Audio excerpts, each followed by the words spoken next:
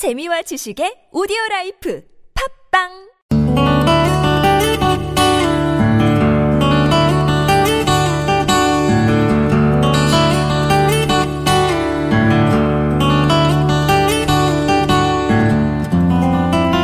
Thinking Aloud.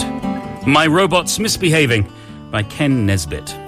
My robot's misbehaving. It won't do as I say. It will not dust the furniture or put my toys away. My robot never helps me with homework or my chores. It doesn't do my laundry and neglects to clean my floors. It claims it can't cook dinner. It never makes my bed. No matter what I ask of it, it simply shakes its head. My robot must be broken. I'll need to get another.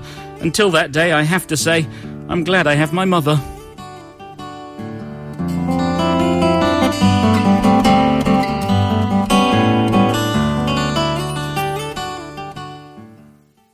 When the day comes when the robots all break down, we know there'll be one person picking up all the pieces. It'll be Mum. So mean, but so true. It is. It is, and she'll get mad at you if you leave all the robot pieces laying around, because you know what's going to happen. Oh, yes. The toe is going to be stubbed on. Oh, not just the toe. My mother once fell over a building block.